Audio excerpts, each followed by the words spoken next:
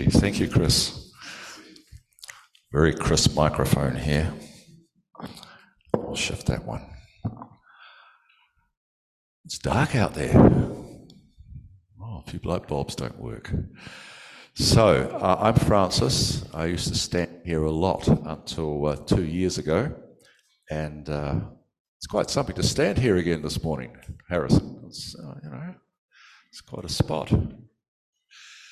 So, I have something to share. I'm going to lead in with a bit of personal context, and then what's on my heart, and end with the scripture for today. So, first of all, some of you are going to be thinking or struggling to understand me. Typically, a new accent takes a bit of getting used to. I'm sort of like Lynn Starenberg, but I'm from the other island. So it's a little different, but I hope you can follow me. Otherwise, mentally do what you do on your voice messages and, play at half speed or something.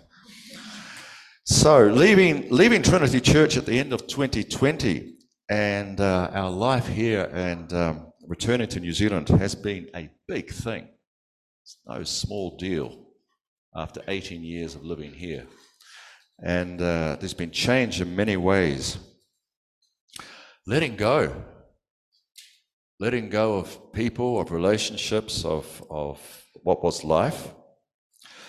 And then there was stepping into where we'd come from, but it's all changed, 20 years or so, and feeling quite out of tune, just out of tune. You sort of know functionally where everything is, but you're not in tune. And for both Barbara and I, a growing awareness almost daily that we have come back different from when we left, even fitting into our families of origin. We didn't kind of just, resume where we had been. Everything was a bit out of tune. And we saw what was once normal through very different eyes. It's not so normal. It's weird, in fact. And then within that comes, because we're sort of reflective, serious people, this sort of more personal evaluation. Maybe midlife is a good time for that. Lots of thinking. Sometimes thinking back, if I were to do things again, how would I do it differently? Sometimes with regrets over missed moments. I should have seen that, but I didn't. Now I do. So we pray about it. So standing here again to preach in this space is quite a big thing, and that process is ongoing. Barbara and I don't think we've landed. It's 2 years so far. And so I come back and it's different, and I'm different. Okay, so within all this reflection, this is just to let you know sort of where we're coming from and let a few people tune into my voice. I found myself thinking more and more about Jesus. That sounds very pious and very holy, but with all these questions and experiences, my mind just kept going to Jesus. Without Jesus, we are sunk as Christians, as people. We really, really haven't got a show.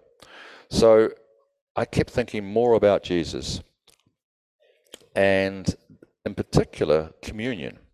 I'd sort of started that process during 2020. We had a few COVID-safe communion services here.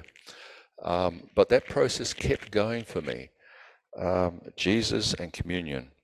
What do I need to learn about being at the table of the Lord?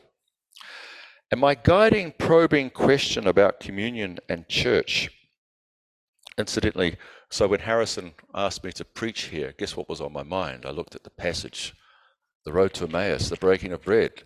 Click, that's where we're going. So my guiding and probing question about communion and church and things has become, what does Jesus actually want? When he set things up, when he prays for us, what is really his desire? So after 30 years of being a priest, I thought it was time to ask that question.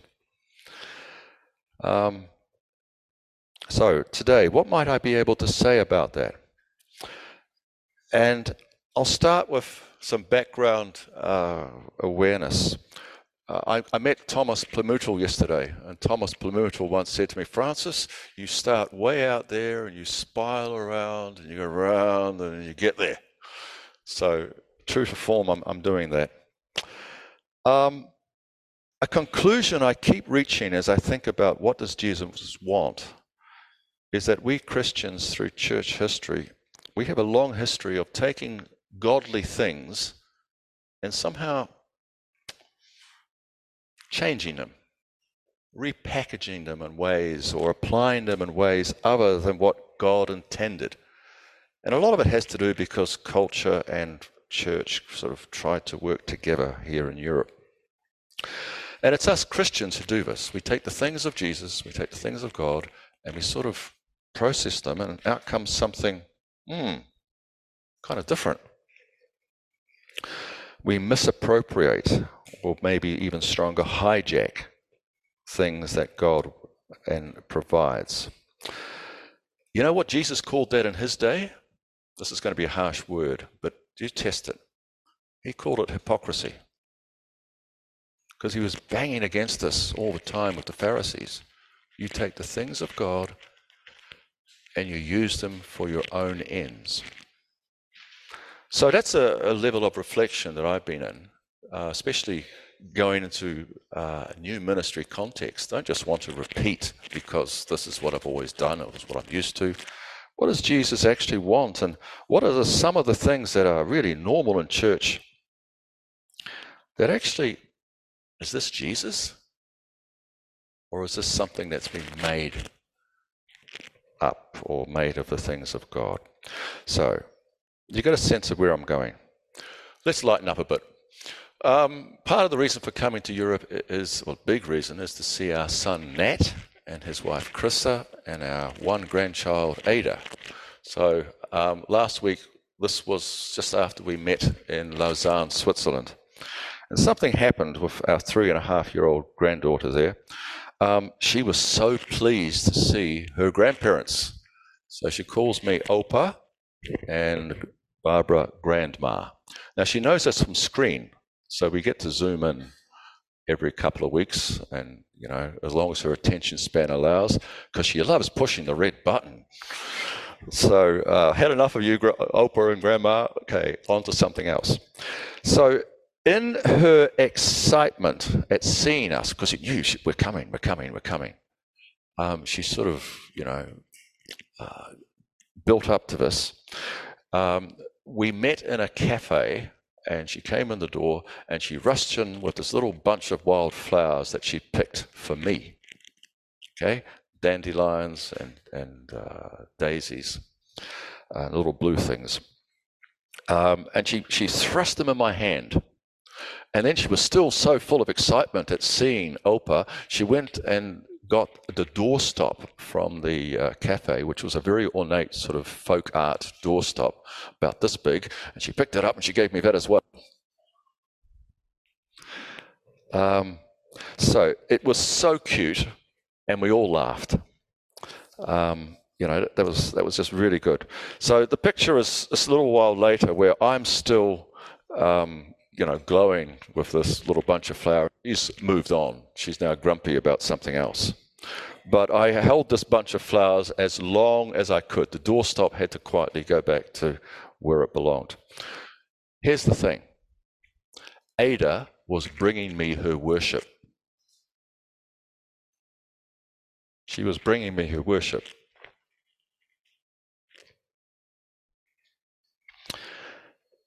And she did it not out of a sense of what I might want. She's 3. She did it totally out of what was in her. And it's beautiful, and it's cute, and it's so human. Worship in the sense of my worth, who I was to her. That little bunch of flowers, that grabbing the doorstop. And we delighted in it. And you can see my grin there, even though she has moved on. She's got something to complain about there. I don't know what it was.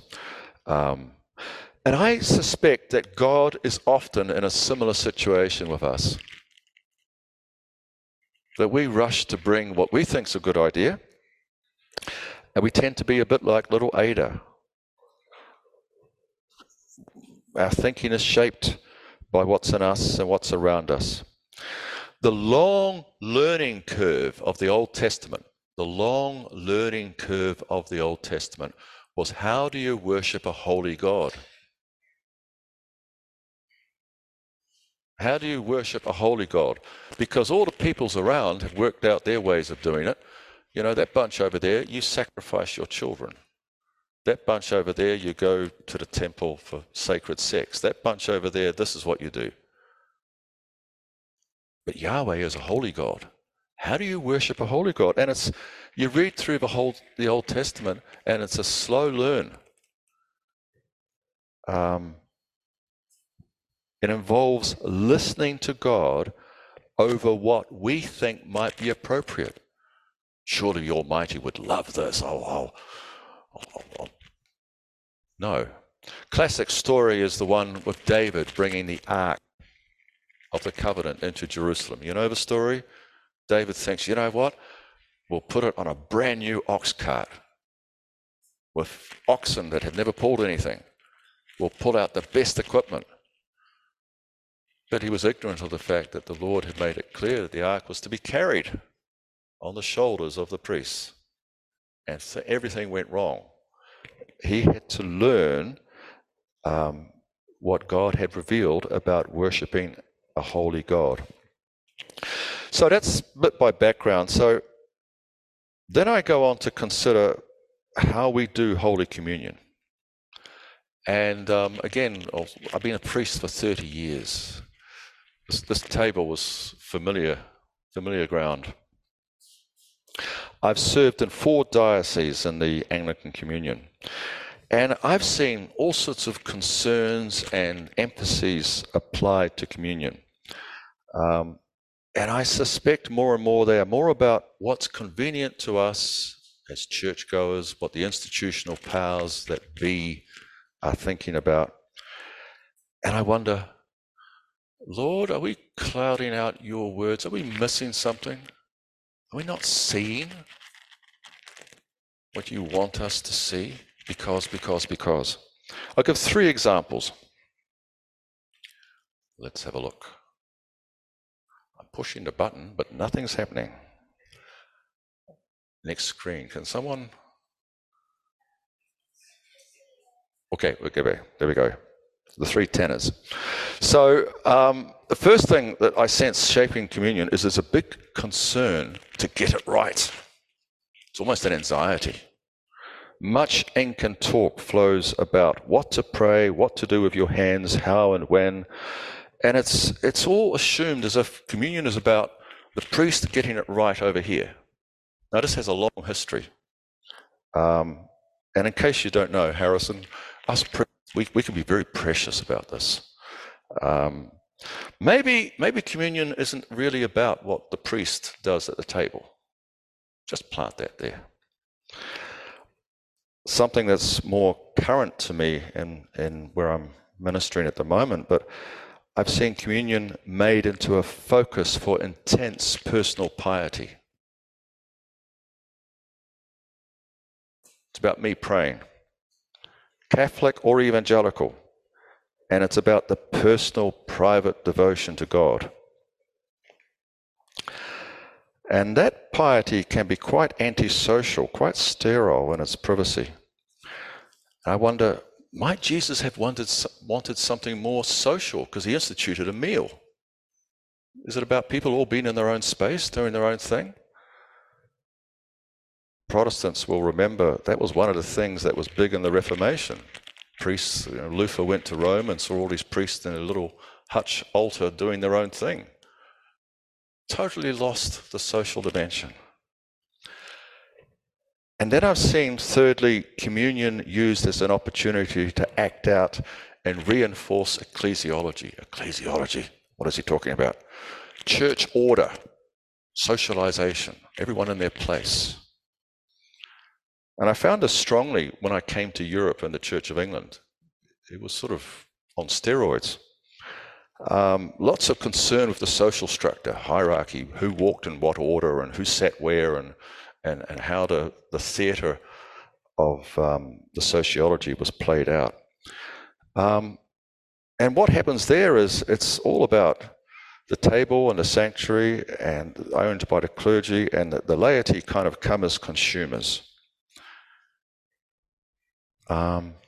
Happily, this church, one of the things I really liked about this space is it's almost a single room. Most churches have 2 rooms, and it works in the right direction. So those are 3 things that I've noticed about communion. So, and I wonder, does any of this matter to the Lord? Was this in his head when he sat down and he said so beautifully in Luke's Gospel, if I translate the Greek literally, desiringly I have desired to share this meal with you. Hear the heart of the Lord. Was he concerned about doing it right? Establishing a church order? Or deep personal piety? I'm skeptical. So, what did Jesus want most from Holy Communion? I'm taking you through my process of the last while.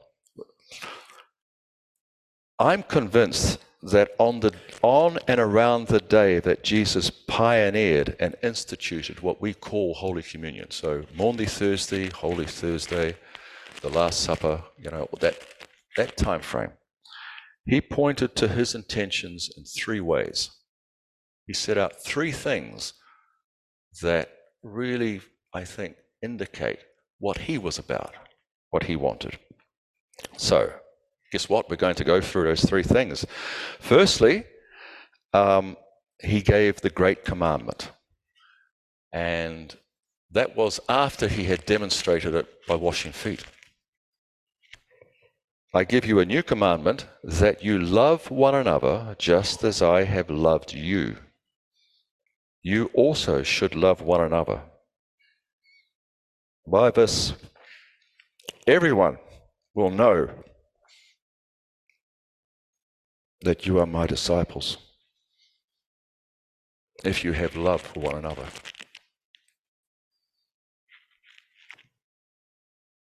We need to connect that to the table.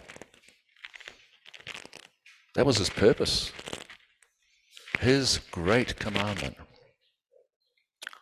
Clue number 1. Secondly, he led his friends. One of the things I so loved when I took communion here was Order 1, Church of England prayer begins, on the night he was betrayed. Imagine sitting there at table, knowing that guy's going to dob you in a few hours' time, and still sharing the meal with them. He led his friends, including his betrayer, in a symbolic meal representing his costly self-sacrificial giving, his brokenness for their wholeness.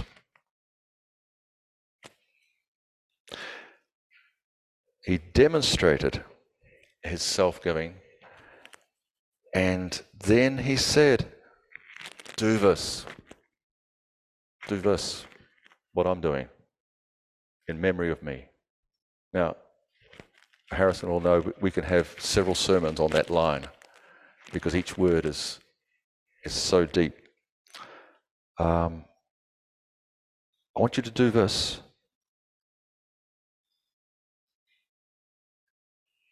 To recapture in this moment who I am for you. And then thirdly, in the last hours before betrayal and arrest, he prayed. There is a Latin saying, much beloved of Anglicans, lex credendi, lex orandi, lex credendi. The law of prayer is the law of faith. And it's a profound thing. I listen to people pray. Why do I do that?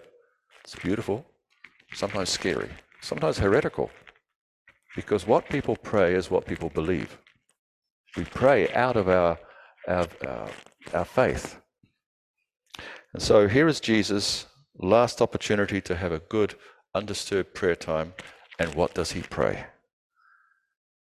And here is the expression. This is at the end because it's reported in John's Gospel, chapter 17, and John beautifully allows the rhythm of repetition to roll. And he comes towards the end. Let it be I and them and you and me, that they may become completely one, so that the world may know that you have sent me and have loved them, even as you have loved me. These things are happening around the table. This is the context. This is Jesus setting out what this is all about. So when I draw this together, I hear Jesus longing for his friends to be and his followers to be a unity of love. Just as in centuries to come, Christianity would understand God, the Father, the Son, and the Holy Spirit. And ... there was a church named Trinity. He was praying for that. There was this earnest prayer before he would be arrested. And he prayed that this could be lived out, celebrated, healed, practiced, and manifest to the joy of the Father and the Son. He instituted a meal to enable that, to focus that. And again, as Anglican theologians love to say, this is incarnational. This is taking all that has been said and prayed and the sweep of the Spirit and putting it into a form that we human beings can take hold of and work with. Do this. I want to illustrate this with reference to a film I saw a few years ago. I see lots of you nodding. You're with me. But here comes an illustration. Preachers have funny relationships with illustrations. We can fall in love with them. So I want to share this one. Has anyone seen this film, Coupe de Ville? 1990. It's family viewing, if you want to get around to it. A father of 3 sons has a limited time to live. He's an American living on the west coast of America somewhere. His sons do not get on and are divided. Who else out there is part of 3 sons? Okay, we can form a little support group. You've got 3 boys, haven't you? Okay. I don't know if he's here today, but one of the church members has 5 sons. And he said to me when I visited him, the house is always on fire. Okay, if you have boys and beyond 3, there's always fun. So this father has 3 sons. He has a limited time to live. His sons do not get on. They are divided. And it pains his father's heart. So he devises a plan for reconciliation, no less. So he buys a classic car for their mother, a Cadillac Coupe de Ville. So it's an open touring car. I Googled this because I needed some more car information, and it's 57 to 62, so it's that sort of petrol's just there, and cars are big. He buys this car, and he says, listen, I want you to drive this car from the East Coast to the West Coast for your mother. So these 3 guys, there they are in the bottom, are recruited for that. Do it for your mother. Now, one of them is a regimented army sergeant. He's at the wheel there. There's one who's a dreamer, and the other is a deviant or a crim. How are they going to get on? So that's the setup for the film. And the plot unfolds.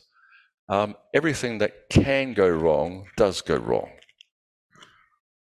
You can hear those guys in the bottom right saying, you boys in a whole heap of trouble. The car gets, well, it's very much second-hand by that stage, and they have to respond and fix things again and again. But here's the thing.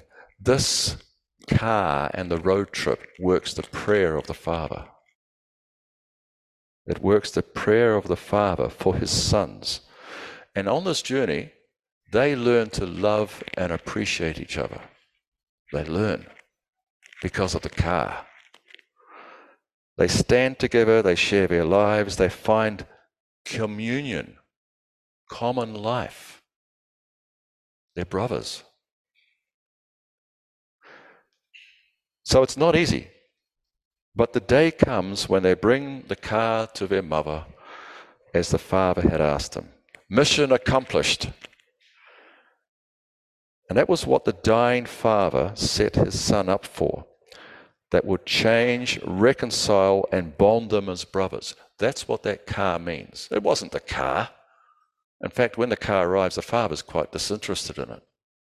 He looks at his boys. And they're together. They know their communion. I think Jesus set up the shared meal in memory of him in a similar way. Even to the extent that he did it with his betrayer sitting next to him. This is gutsy, isn't it? This is, and it's difficult. What makes it so difficult? It's what I've found. We find it difficult to love. We find it difficult to be there for each other in a real servant-hearted way. I'll do a little bit, that's okay. Be nice, that's okay. But something on a par with foot washing? One of the things Barbara and I are learning is how difficult people find it to have a meal, an intimate meal. I've had some great meals this week with friends, you relax or chillax at table, and there's wine and there's bread and there's... But it's not always like that. It can be quite frosty, quite little tense. But Jesus says, do this. Do this in memory of me. There's a threshold to get over here. But this is where Jesus wants to take us with bread and wine shared in his memory.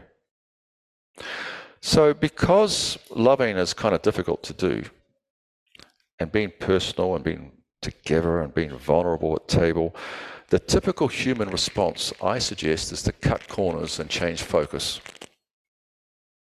Cut corners and change focus. Instead of being an engagement with others and the shared love of God, what the early church called a love feast. Love feast. We, the church and the church before us, what do? We mystify it, we ritualize it, we pretty it up, we individualize it, while doing it all together. And I quote the shortest verse in the Bible, and Jesus wept.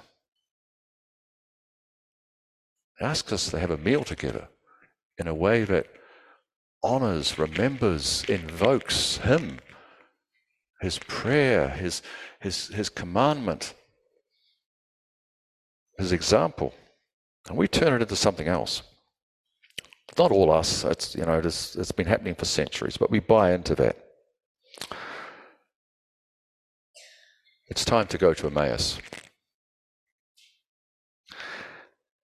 So, on the evening of the day of resurrection, two travelers walking out of Jerusalem meet a stranger they do not recognize, but should have. And for some reason, he doesn't identify himself. The messianic secret is in operation. God works in hidden ways until we see. The trio walked together and they talked together. Clopas, an unnamed friend, quite possibly Mrs. Clopas, quite possibly, were sad with disappointed hope. Disappointed hope. They carried the hope of the people of Israel for God's redeeming Messiah. And they had dared to hope that it just might be happening. And then came the cross. That's the place they were in.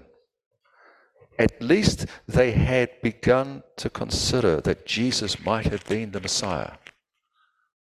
And then, no, not to be. And that's where Jesus took them. And as he fanned that disappointed hope, those embers that were still within them, they started to burn. It wasn't that he was giving them great information. No, he was speaking to the hope that was within them and fanning it into flame, and it was burning. And yet they did not recognize him. Now, I'll just make an observation.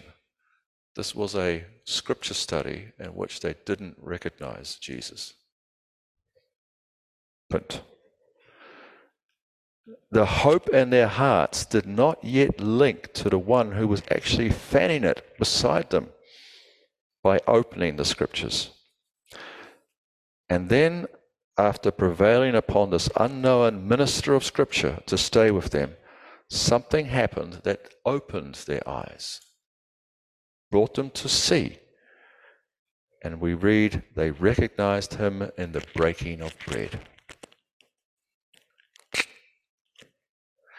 We're not told any detail, but something about the way he did it gave the clue, and their spiritual eyes suddenly saw.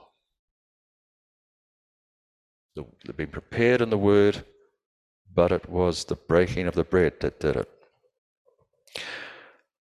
When he was at table with them, he took bread, blessed and broke it, and gave it to them. Then they ran back. I like that bit. I'm a runner.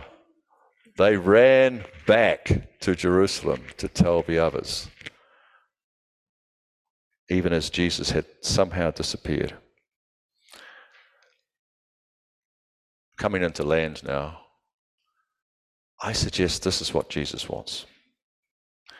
He wants what we call communion, Abendmahl, the Last Supper, the Eucharist, whatever label you apply. He wants that to reveal him, to be an occasion where people see with spiritual eyes, the Lord is here. His Spirit is with us. And he wants us to recognize him in the bread that is broken. He wants the world to see him in us, united in love, expressed in a meal. And he wants the Father to see him in us.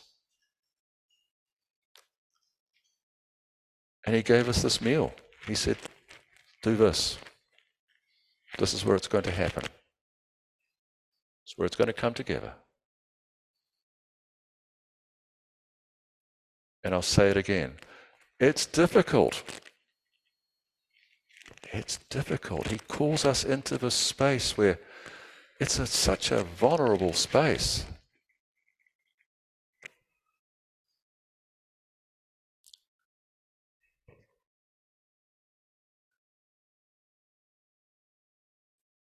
The question is that what we are open to?